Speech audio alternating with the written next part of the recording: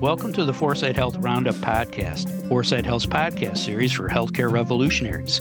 Outcomes matter, customers count, and value rules. Hello again, everyone. This is Dave Burda, news editor at 4sight Health. It is Thursday, February 15th. I will qualify for Medicare a year from this April. Yes, I know it's hard to believe with my youthful voice and appearance, but it's true. It's also true that I will choose traditional Medicare, not a Medicare Advantage plan, assuming traditional Medicare makes it another year. It's strictly Part A, Part B, and Part D for me. It's not that I love traditional Medicare or that I love being old enough to sign up. It's that I'm not too fond of Medicare Advantage plans. Is the bloom off the rose for Medicare Advantage? That's what we're going to talk about on today's show with Dave Johnson, founder and CEO of 4sight Health, and Julie Murchison, partner at Transformation Capital. Hi, Dave. Hi, Julie. How are you guys doing this morning? Dave? Well, the Super Bowl is over. Hail to the conquering Chiefs. Pitchers and catchers report this week for spring training, and that's where my attention's focused on. Baseball means spring, and that makes me very happy. Yeah, you're a big baseball fan. Thanks, Dave. Julie, how are you? Well, my household is definitely still licking its wounds from the Super Bowl, so I can't say that it's great, but I enjoyed the Taylor Travis coverage. That was fun. If your team loses, it only makes you stronger. That's what I say to myself. Tell yourself. Now, before we talk about all the stuff that's happening with, or more appropriately, to Medicare Advantage, let's talk about President's Day, which is coming up on Monday. Dave, are you taking the day off or are you working?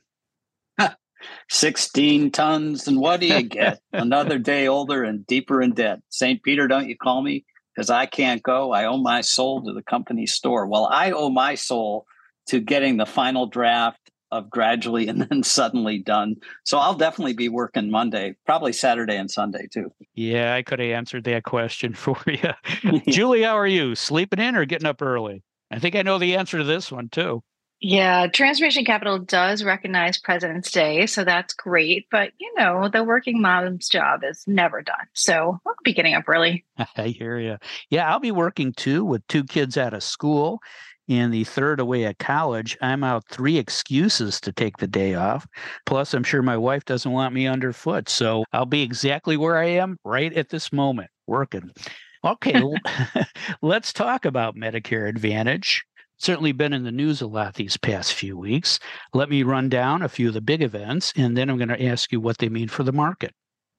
In January, Cigna agreed to sell its Medicare Advantage business to HCSC, the Big Blues parent, for more than $3 billion. On the same day in January, CMS proposed a slight cut to the base rate paid to Medicare Advantage plans for 2025. That would be before CMS adjusts the rate for enrollee risk. Earlier this month, Cano Health, a primary care provider, filed for bankruptcy. Its main line of business was Medicare Advantage. Also, earlier this month, CMS sent a memo to Medicare Advantage plans telling them that they can't use algorithms or artificial intelligence to make enrollee coverage determinations. You have a reported rash of hospitals and health systems terminating their payer contracts with Medicare Advantage plans. And I just read before we got on this morning that private equity investment in Medicare Advantage plans is dropping. Dave, as Vince Lombardi said, what the hell's going on out there?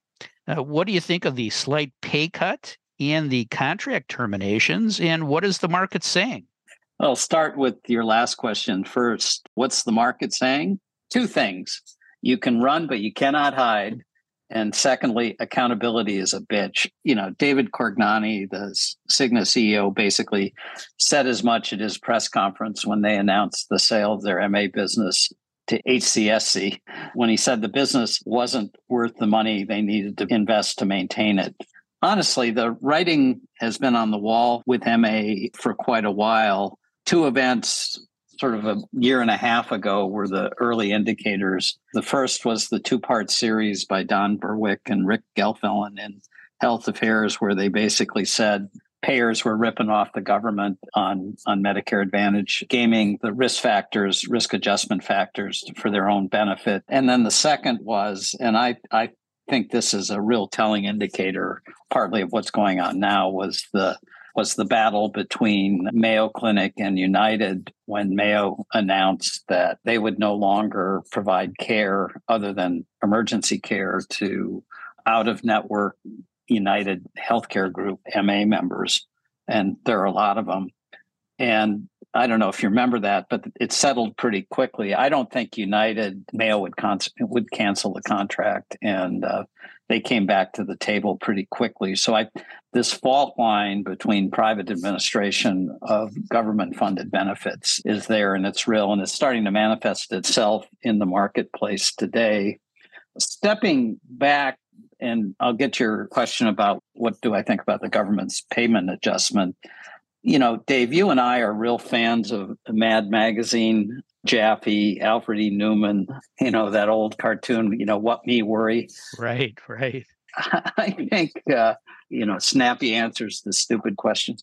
Anyway, I think part of what's going on here, the payers and providers are basically doing a version of Alfred E. Newman, what, me take risk? In the aggregate, it's not everybody, but in the aggregate, they treat patient risk and the care management it requires like a hot potato. Nobody wants to hold it. And, like you just said, I think with the MA plans, the bloom is off the rose a bit. And, no amount of marketing glitz can make up for a bad product. And so much of what drove MA sales were adding these incremental benefits with virtually no cost. Meanwhile, they're making it all up on the risk adjustment factors. And people are starting to see through that. The providers are back in the game and have figured out, I think, how to force the payers' hands. Meanwhile, the government is tightening up rates as they should do. But all this begs the question of when is this country and its healthcare system actually going to step up to the challenge of managing care for distinct populations? We talk about it all the time. Reminds me when I was in a Peace Corps volunteer in Africa, and I'd never heard so much talk about corruption and what to do about it, and seen it so widely practiced. And we talk about value all the time, and yet so few really practice it. If payers and providers don't proactively embrace active care management and value-based delivery, as I said right at the top, you can run, but you cannot hide, and accountability is a bitch, and that's where we are right now, and it's showing itself in all this market activity related to Medicare Advantage. Wow. Thanks, Dave. I love Jaffe's snappy answers to stupid questions. And the more I think about it, that could describe what we do every week on this podcast. We are snappy. You're snappy and I ask stupid questions. And I'm snippy today. I'd say I'm snippy today, too. I can tell. Julie, be careful. Any questions for Dave? Dave, great observations. Everything that I have read and heard people talking about with these contract cancellations, it just feels to me like there's pain to be spread all around. Who do you think gets hurt the most? Is it the health system, long-term, short-term, long-term, the health plan, or the member? At least in the short run, per usual, the consumers are going to be the ones that are probably hurt the most. Dave said it at the top of the broadcast, where maybe a few years ago he would have thought about MA, but he's not going that direction now. And so I think consumers are going to see the benefits cut, probably, the natural creep in copays and deductibles, the way that happens, up until we get companies that really partner with consumers to help them manage their real health and healthcare needs. And we've got some of those. Julie, you're investing in some of these companies, but we need them to get bigger and grab a bigger share of the market so that the overall industry embraces these ideas. Got it, Dave. Thank you. Julie, it's your turn. What do you think of the Cano Health bankruptcy and CMS's AI directive? What do they tell us about what's happening in the market? Well, I'm going to take us down a little historical path, but if you want to understand Cano Health, you have to start with Leon Medical Centers. Leon was founded in 1996 in Miami, Florida, like our friends at Cano. They provided primary care services, medical centers, transportation, med management, and they did exceedingly well for years and made a lot of money in that business. They frankly did a lot of good for seniors in South Florida. I view Cano which was, by the way, founded in 2009. By the way, ChenMed also located in Miami, right? A lot of juju here. But I think Cano's providing similar services plus an MA plan. And I look at it as kind of a lookalike, frankly, to Leon Medical Centers. And Cano quickly became a high flyer because of the MA component of what it was doing. And, that caused it to be almost unicorn status. It used that SPAC. Remember we talked about the SPACs to go public?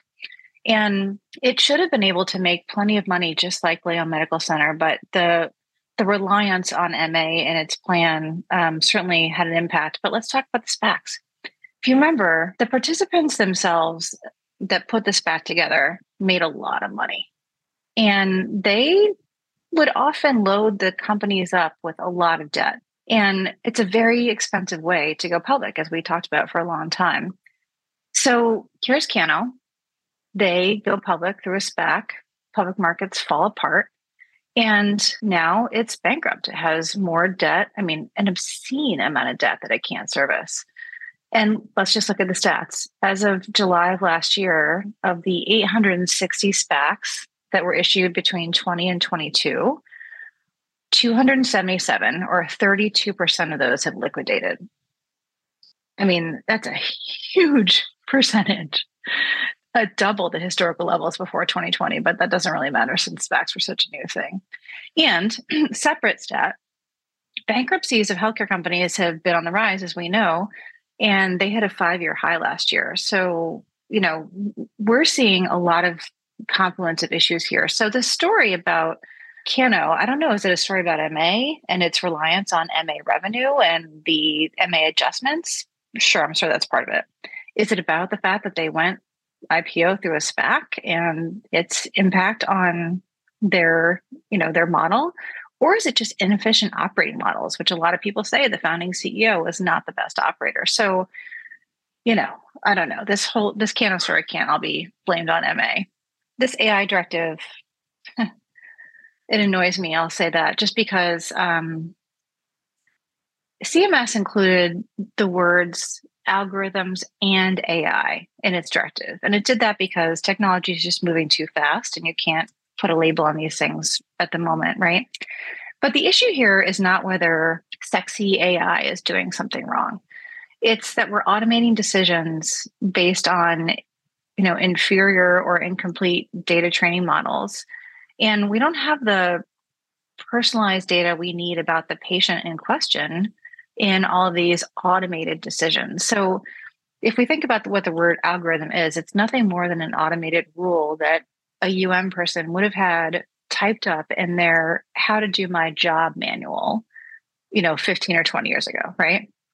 These are blunt rules that are becoming more refined and nuanced with how technology is advancing. But look, comorbidities create decision complexity in those things. Social determinants may not be fully absorbed into the decision intelligence. So here comes Congress and CMS.